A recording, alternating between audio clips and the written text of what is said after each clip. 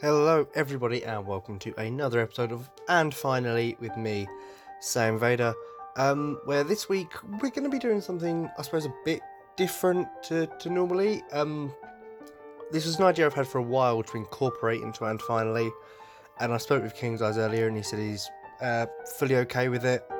Nothing against it. Obviously, he said it's my show, I can sort of do what I want, and it is still in keeping with the theme. So, as opposed to doing something that's more historic fact based or I don't know, more based on a particular person or monument from history with all the facts and figures about them, I'm going to be looking into a myth this week, and that's something I'll be incorporating into future episodes. Obviously not every episode, we're still going to be sticking with historical figures and such as well, but we're going to be incorporating myths as well, because this is something that I've always been very interested in, my mythologies and myths, and I've got plenty of books on specific mythologies. I've got my big book of like all mythologies. I've got loads. I even almost did a little mini dissertation in college on mythologies before that program got cancelled, but I had all my resources and research and stuff ready, so it's something I know a fair bit about, but obviously I'll do more research for each episode anyway, like I have with this. I read my books and stuff for this one. I've still got the book next to me that I used mainly,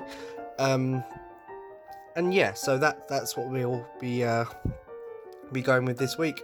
And before I get obviously into the episode proper, I would once again like to say that we here at Sigil Arts do of course stand with the Black Lives Matter campaign and all similar campaigns going on at the moment and for the foreseeable future to get equality for people around the world and really make a change for the better. And we are working on ways to show our support even better and really stand at the forefront in future. But with all of that sort of announcement stuff, I suppose, out of the way, we will get into the episode proper, which this week is on one of my favourite mythological stories ever, because it's just mad, and it's on the story of Ragnarok. And yeah, this isn't just being done for King's Eyes, by the way, who obviously is Norwegian himself. I'm sure he'll enjoy it. And my family is also Norse descent as well. They came from Norway to Ireland and then settled eventually, well, from Ireland, and then my family moved to England a few generations back. But yeah, so definitely I love this one. Norse mythology in general is probably one of my favourite mythologies, just because the fact that, I mean, they must have been pissed when they wrote most of this. So yeah, and I love it. And Ragnarok's even, it's just fantastic. No, we're not talking about the film, by the way. The film is fantastic, Thor Ragnarok, and I will eventually cover that in my other podcast, You Have Failed, but this is about the actual story Ragnarok that was sort of written by the Norse people. The main source the source I use for this is actually Neil Gaiman's book on Norse mythology. Obviously, he's normally a fiction writer, but he knows his stuff, and he wrote a really nice book on some of the key Norse myths, and yeah, there's a nice bit on Ragnarok in here, but I looked at other sources, a few of my other books and internet sources, to gather more of the narrative of Ragnarok, and maybe a few facts thrown in there as well. So we'll try out this episode and hope everyone likes me talking about myths. So in case anyone doesn't know, Ragnarok is basically the climactic battle and the events that lead to the destruction and rebirth of the cosmos, or originating in Norse myth. So this is basically their apocalypse story, and it's so much better than everyone else's. You know, the Christian one, like to be fair, the Christian one basically ripped off Ragnarok, but made it far more boring. You know, a battle between angels and demon. Like, Ragnarok has it so much better, and Ragnarok's amazing. That's all I'm saying. The film and the real story.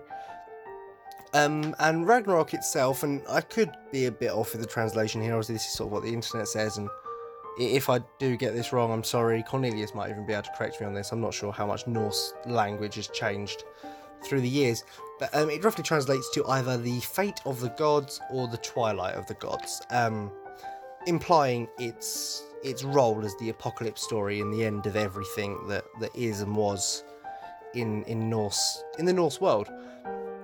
And yeah, what I find interesting about this, because it's an apocalypse story, it obviously isn't really set in the past at all, and that's where technically I don't know if this actually qualifies for an episode of And Finally, because this is all about the past, but the story was told in the past by a culture of the past So, we'll roll with it, and I'll tell a story that is going to take place in the future that was told way in the past, because that's just how we be rolling at the moment.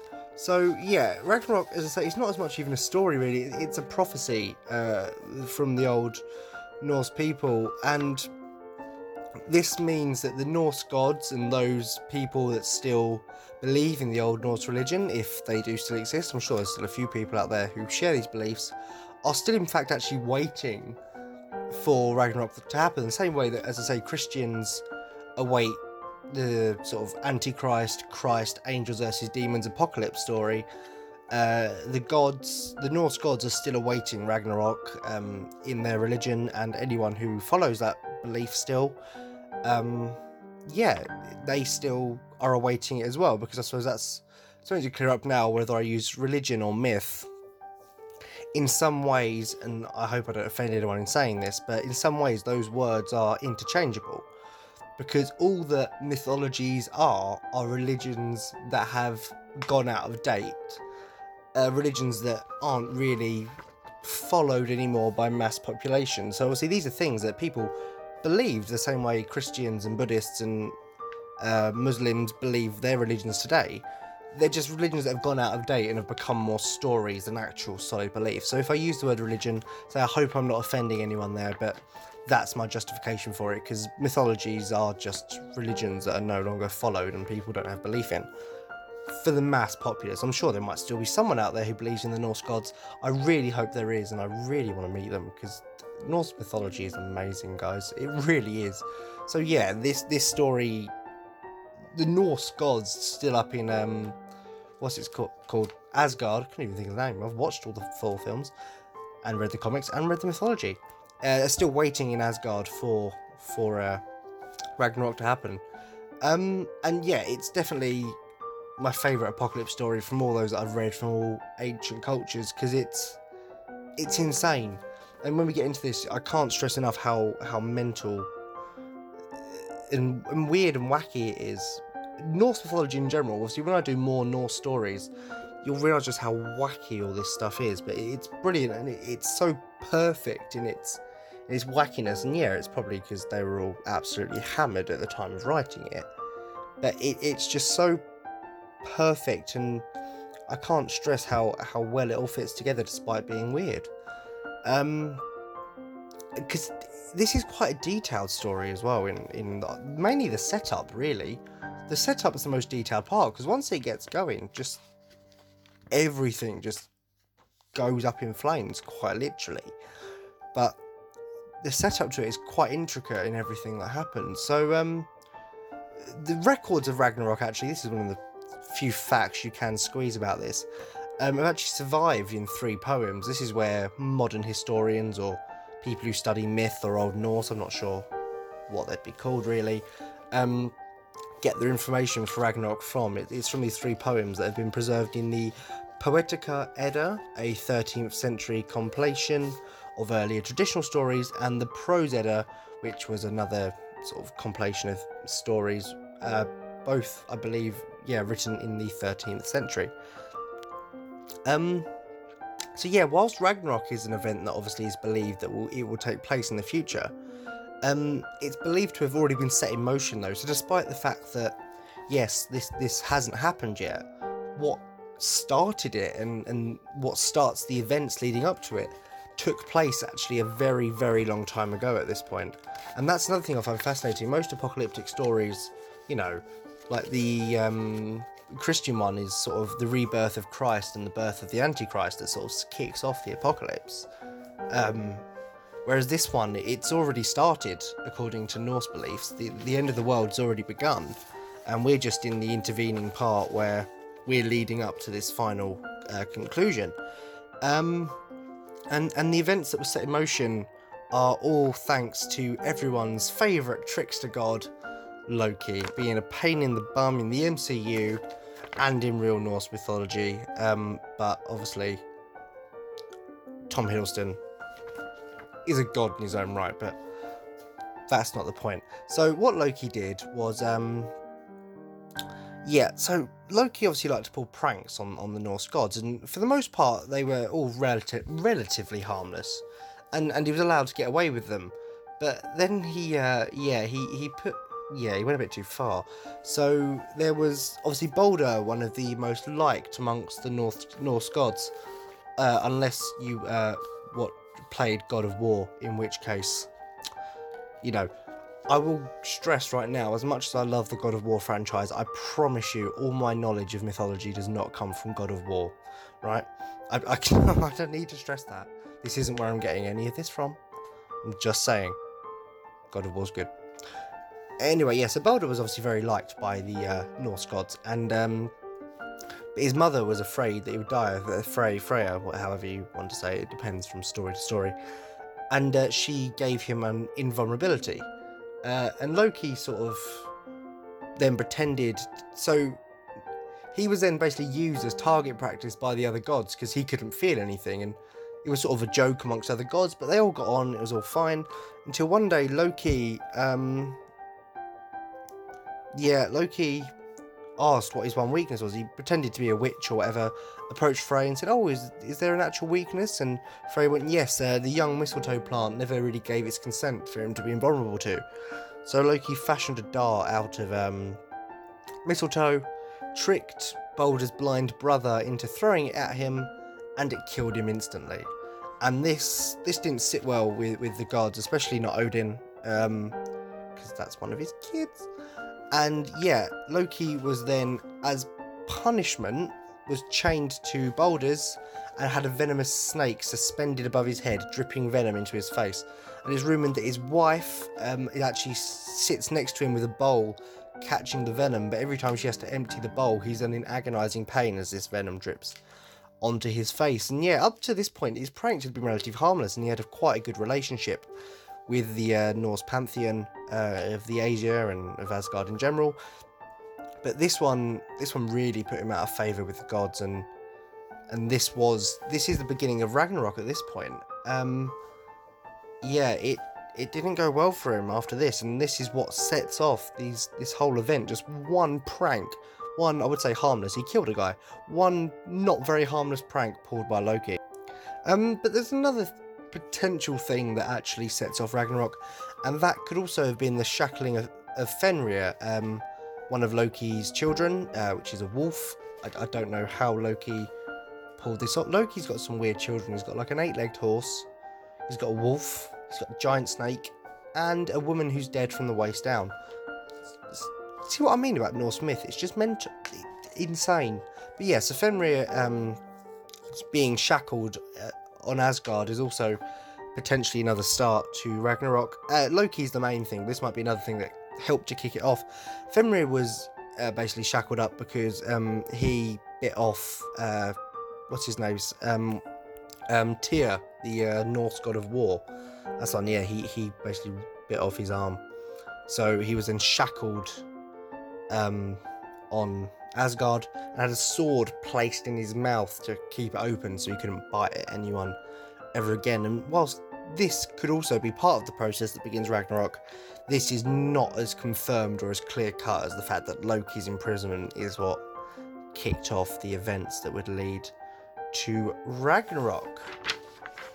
And so this is then sort of skipping forward. That's the start of it, and then obviously we're in the intermediate period, and then we get to the actual Ragnarok itself. So it's said at the beginning of Ragnarok, 3 roosters will warn the giants, gods, and the dead, respectively, that the end is approaching.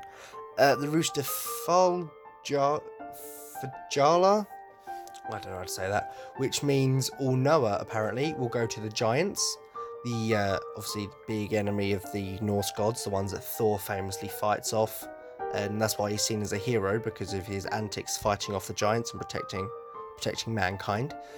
A second rooster, Galinkambi, will go warn the Norse gods themselves, and a final red rooster will go to Helheim, which is hell, and will warn the dead of the approaching apocalypse. But while this is happening, the world of mortal men, also known as Earth, or Midgard in Norse myth, will experience a series of unusual events. The main one will be basically a winter that's the coldest winter man has ever experienced, that will last for basically 3 years with no summer in the middle. And over these 3 years, this will apparently rob humans of their laws and morals, and cause people to be. I read it. It said, "Brother kill brother, father kill son," which is basically a way of saying we're all going to turn on each other and just start killing each other anyway. So awesome. We might be in that stage already. You know, you read some of these apocalypse stories, and to be fair, the Christian one's quite scary as well, the way it describes it, with everything that goes on, and you think, could we be there? It's like unusual weather and stuff. Read the, after this, read the Christian apocalypse story, because that probably won't be covered in this series, because technically that's not under the category of myth yet, or history, because that's still a current belief. But go read it, because it's quite frightening when they explain what symbolises the coming of the end, and you realise that this shit's going on now. And similar to this, you know, like, maybe the winter hasn't, but robbing of laws and morals, it's concerning considering what times we're in at the moment. But that's not all. The wolves, Skull and Hearty, that have been... It's probably not Hearty, that's the elephant from Jungle Book, but I don't know how else to say that. They're the wolves that have been hunting the sun and the moon from basically the dawn of time, but they will finally catch the sun and moon, and this will plunge the world into darkness. Just another very obvious symbol that the world is frankly ending. And then just, you know, just make things even better, the great tree Yggdrasil, which is obviously the world tree that holds the 9 realms of Norse mythology together,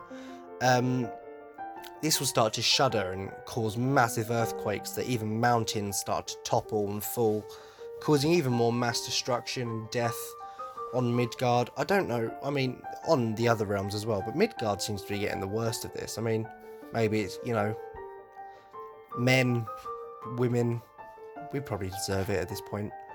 Because here we go, the dome of the earth will then split open, and through the crack, the giants of Muspelheim will spill into the other realms, and the monstrous wolf Fenrir will break free of its shackles and run through the world, devouring everything before him. So it doesn't look very... It's looking quite bleak for humans. I mean, it's quite bleak anyway, but, you know, it's not doing great. But don't worry, it's going to get better.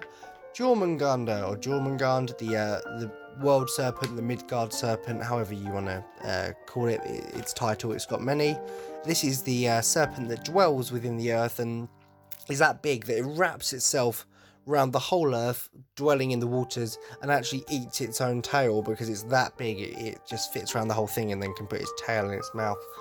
It's quite impressive, and this is also obviously one of Loki's children.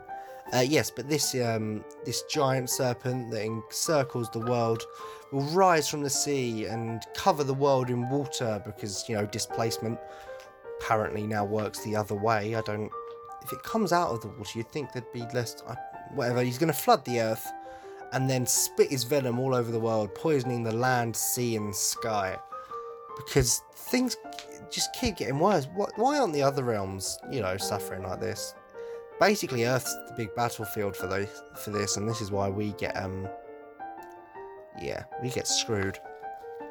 But the earthquakes actually are rocking the 9 worlds currently will actually free the ship Naglfar from its where it's being held currently, and this is a ship that's actually made from the fingernails and toenails of the dead. But this will actually be the ship that Loki sails to Asgard and sails into battle, and on board the ship he'll be joined by his daughter Hel. That is the Hel with only one L, by the way, the daughter that is dead from the waist down, and he'll be joined by an army of the dead themselves, all the people that were sent to Helheim, which are obviously the people who died dishonourably or just were bad people, and didn't get to go to Asgard or Valhalla. Not Asgard, sorry, yeah, Valhalla. Sorry, I mixed that up. They will join him on this voyage to attack Asgard. But of the dead, weirdly enough, of the dead condemned to Helheim, only the gods Baldur and Hodor, Hod, Hodr, sorry, I think I might have cut out a bit, who was the brother of Baldur, they will actually be returned to fight alongside their Norse god kin. Now, the reason they went to Helheim isn't because they were dishonourable, it's because the gods, I think, put a petition down to Hel saying that, look, can we have Baldur back? Can he return from the dead? Because obviously she oversees the dead and everything. And obviously, I suppose he died dishonourably as well because he got hit with the mistletoe, and that's why Hodor went to Helheim as well, because he killed his brother. Accidentally, Loki made him do it, but that's not the point. And he said, only if everyone mourns him can you have him back. And a witch refused to cry a tear for him, so he got banished to Helheim, and it's rumoured that that witch may have also been Loki, refusing to be sad about this guy's death. But yes, because of this, they are actually the only two warriors of Helheim who actually go back and join the warriors of Asgard to fight along their Norse god friends and kin. Loki is obviously then also joined in battle later on by his other two sons, Fenrir and Jormungandr, as well as his daughter Hel. Loki's forces will join an army of giants led across the Bifrost Bridge into Asgard by Surtur, or Surt, who is obviously in Thor Ragnarok, is the fire demon you see at the start, who his role in Ragnarok is very similar to in the film to in real life. That was one of the few accurate things about the story, because his sword that is famously a flaming sword and burns brighter than the sun, and he will use this sword to set the realm of the gods and the rest of the Nine Worlds on fire, which obviously you don't see it happen to the rest of the Nine Worlds in Thor Ragnarok. But he does obviously use his sword, he stabs it into Asgard and destroys the whole thing. So that bit was quite accurate in the film. And yes, so Loki and Surt and the giants basically charge in through the Bifrost Bridge and lay siege to Asgard. But while this is going on, Heimdall, the guardian of the Bifrost Bridge, obviously once again also seen in the Marvel Cinematic Universe, will sound his horn to summon the divine sentry of Asgard, and Odin will be joined in battle by the fallen warriors who have passed into Valhalla in the afterlife, and at the side of Odin and the Norse gods they will fight supposedly more valiantly than any man has ever fought before.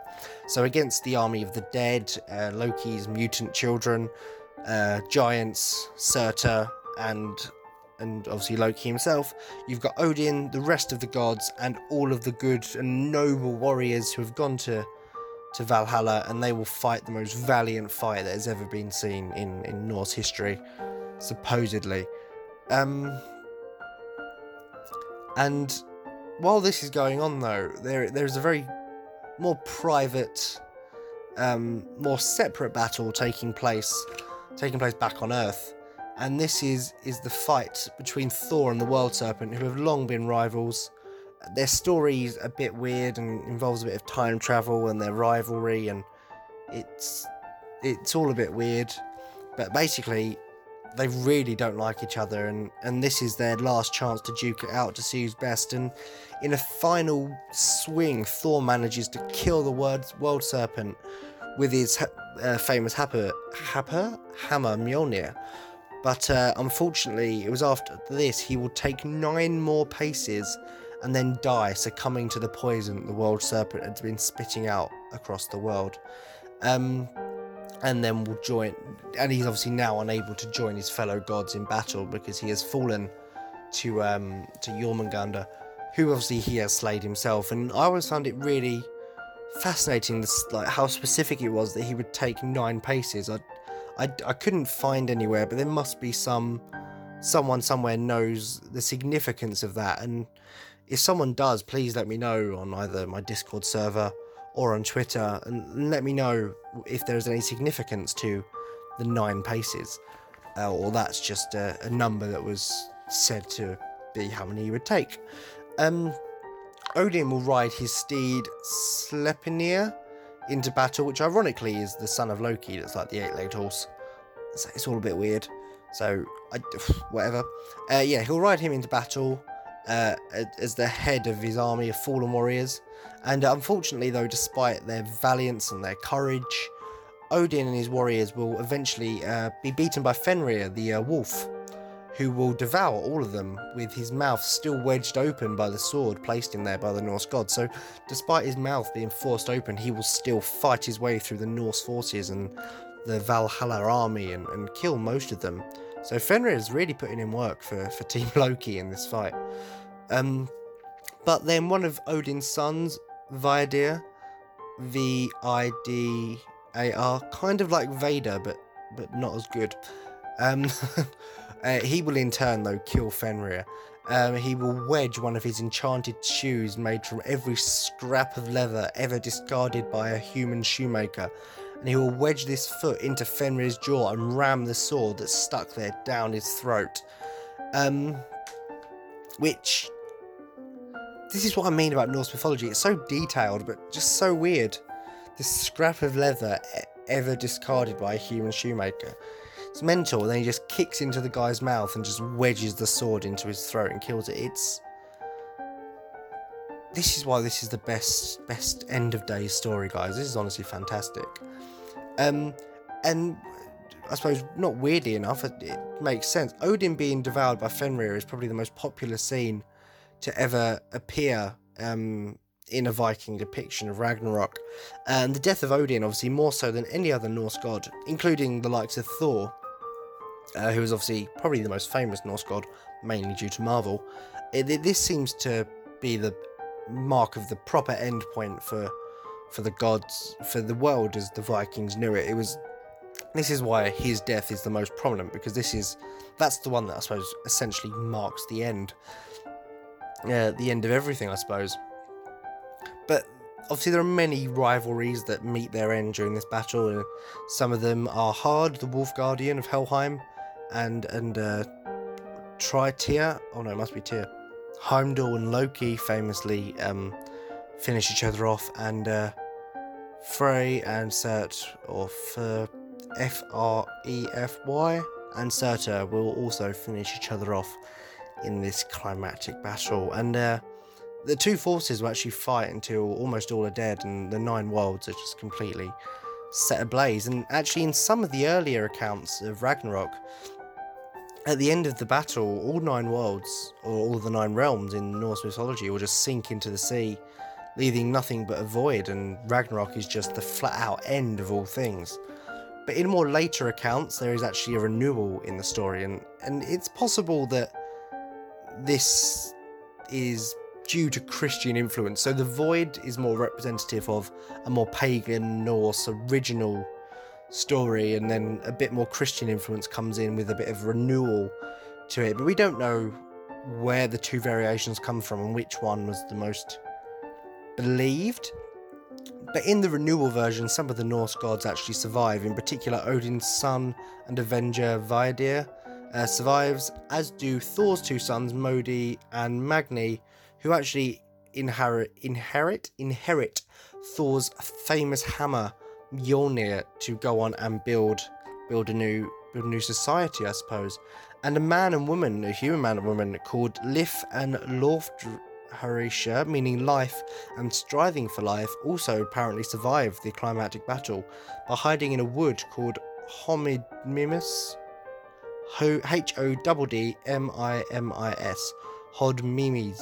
Hoddmimis, Hoddmimis Holt.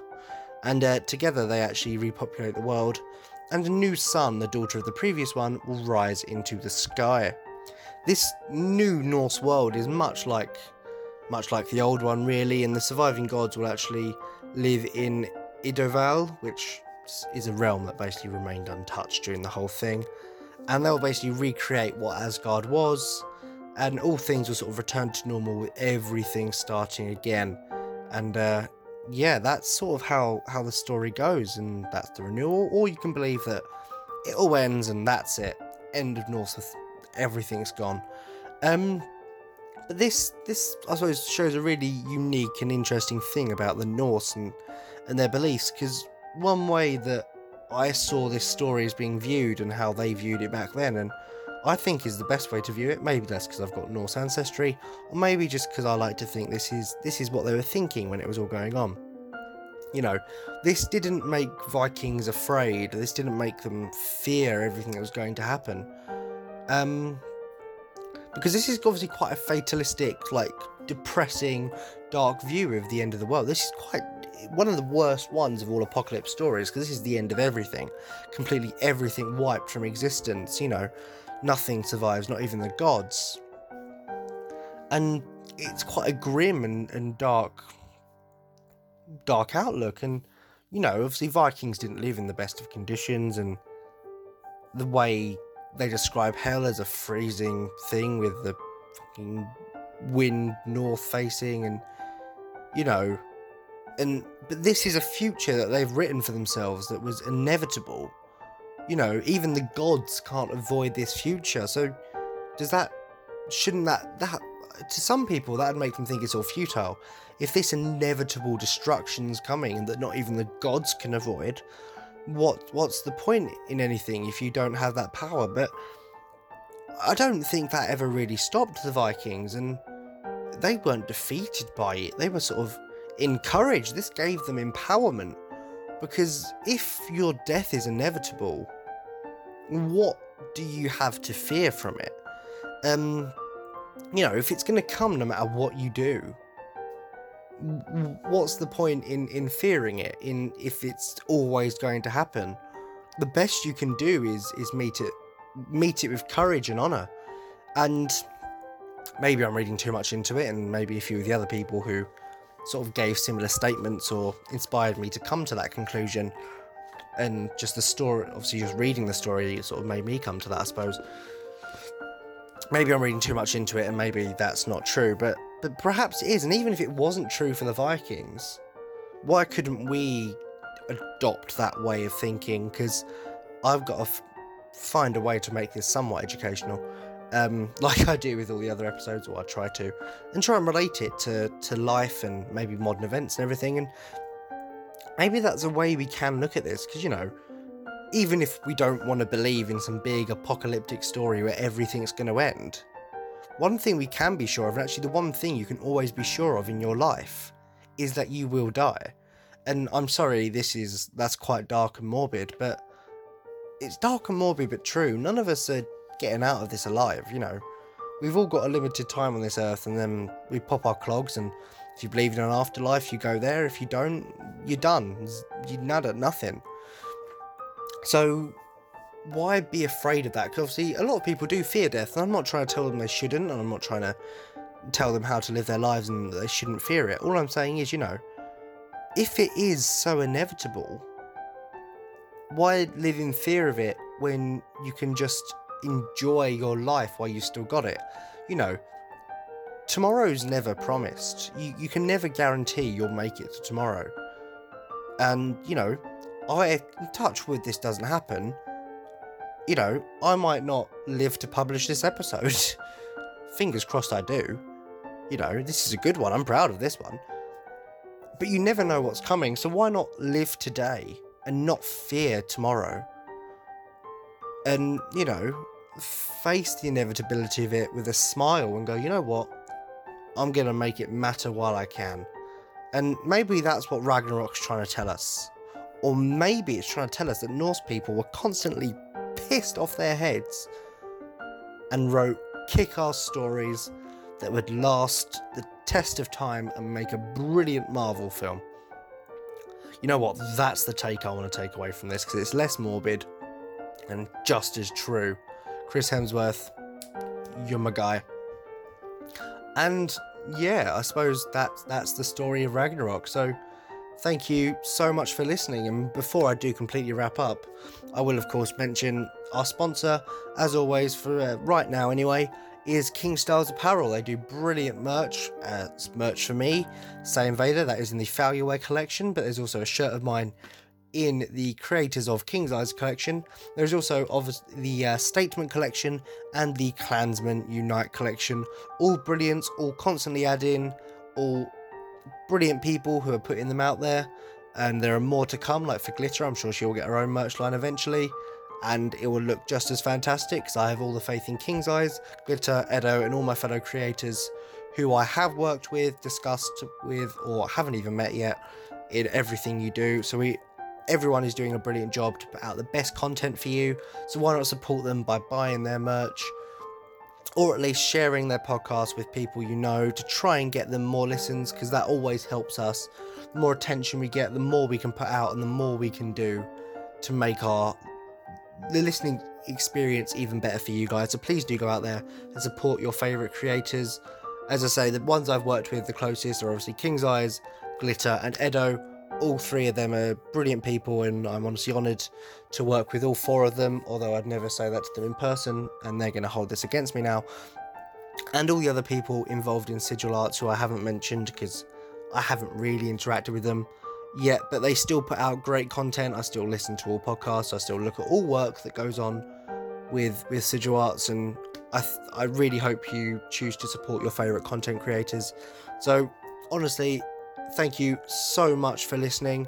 If you do have any questions about this, or you do want to talk to me about this, you can obviously find me on Twitter, either at VaderSaiyan or at AndFinallySV, which is obviously the specific show page, or you can join the Discord server, which will also be linked on the on King's Eyes website or on my Twitter, or you can find it somewhere else. I don't know, you'll find it somewhere. And interact with me, talk about this, talk about anything else you want, or any topics you want to come up in future videos. So yes, once again, I will repeat myself. Thank you so much for watching, listening. You didn't watch anything, you listened. Sorry, King's Eyes, I messed up again. It's late, I'm sorry. And finally, I'll speak to you next week.